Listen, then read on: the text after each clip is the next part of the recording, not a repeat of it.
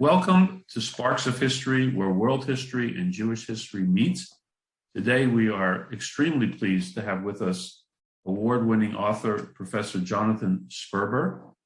Professor Sperber is the Curator's Professor Emeritus of History at the University of Missouri.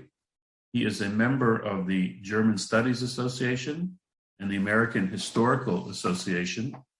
His works include Popular Catholicism in 19th-Century Germany, the Kaiser's Voters, Electors and Elections in Imperial Germany, Revolutionary Europe, 1780 to 1850, and the European Revolutions, 1848 to 1851.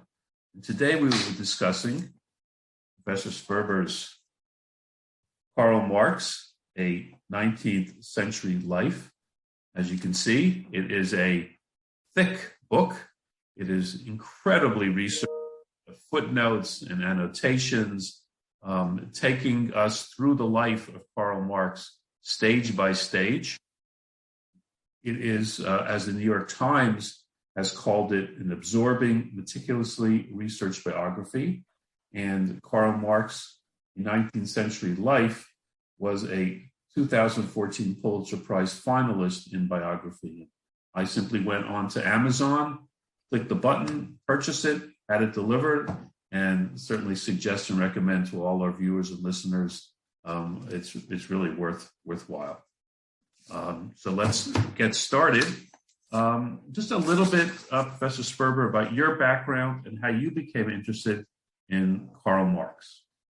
All right. Well, there's a family history. I come from a left-wing family, with sometimes what they call a red diaper baby. And my youth, when I went to the university, this was sort of the height of the student movement of the 1960s, at the point at which it was like veering into various forms of generally sectarian Marxism. As a graduate student in the 1970s, I observed the enormous conflict in Anglo-American historians between the culturalists and the structuralist Marxists. So I thought I really knew pretty well what Marx was all about.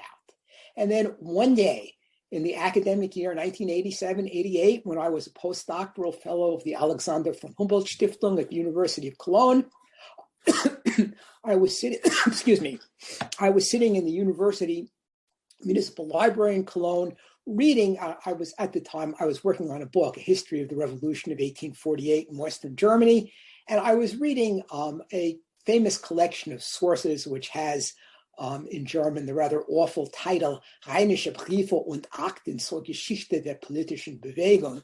And what I was reading was an account of the speech that Karl Marx gave to the Cologne Democratic Society in August of 1848, at which he said that the idea of the dictatorship of a single class was nonsense. He denounced the class struggle.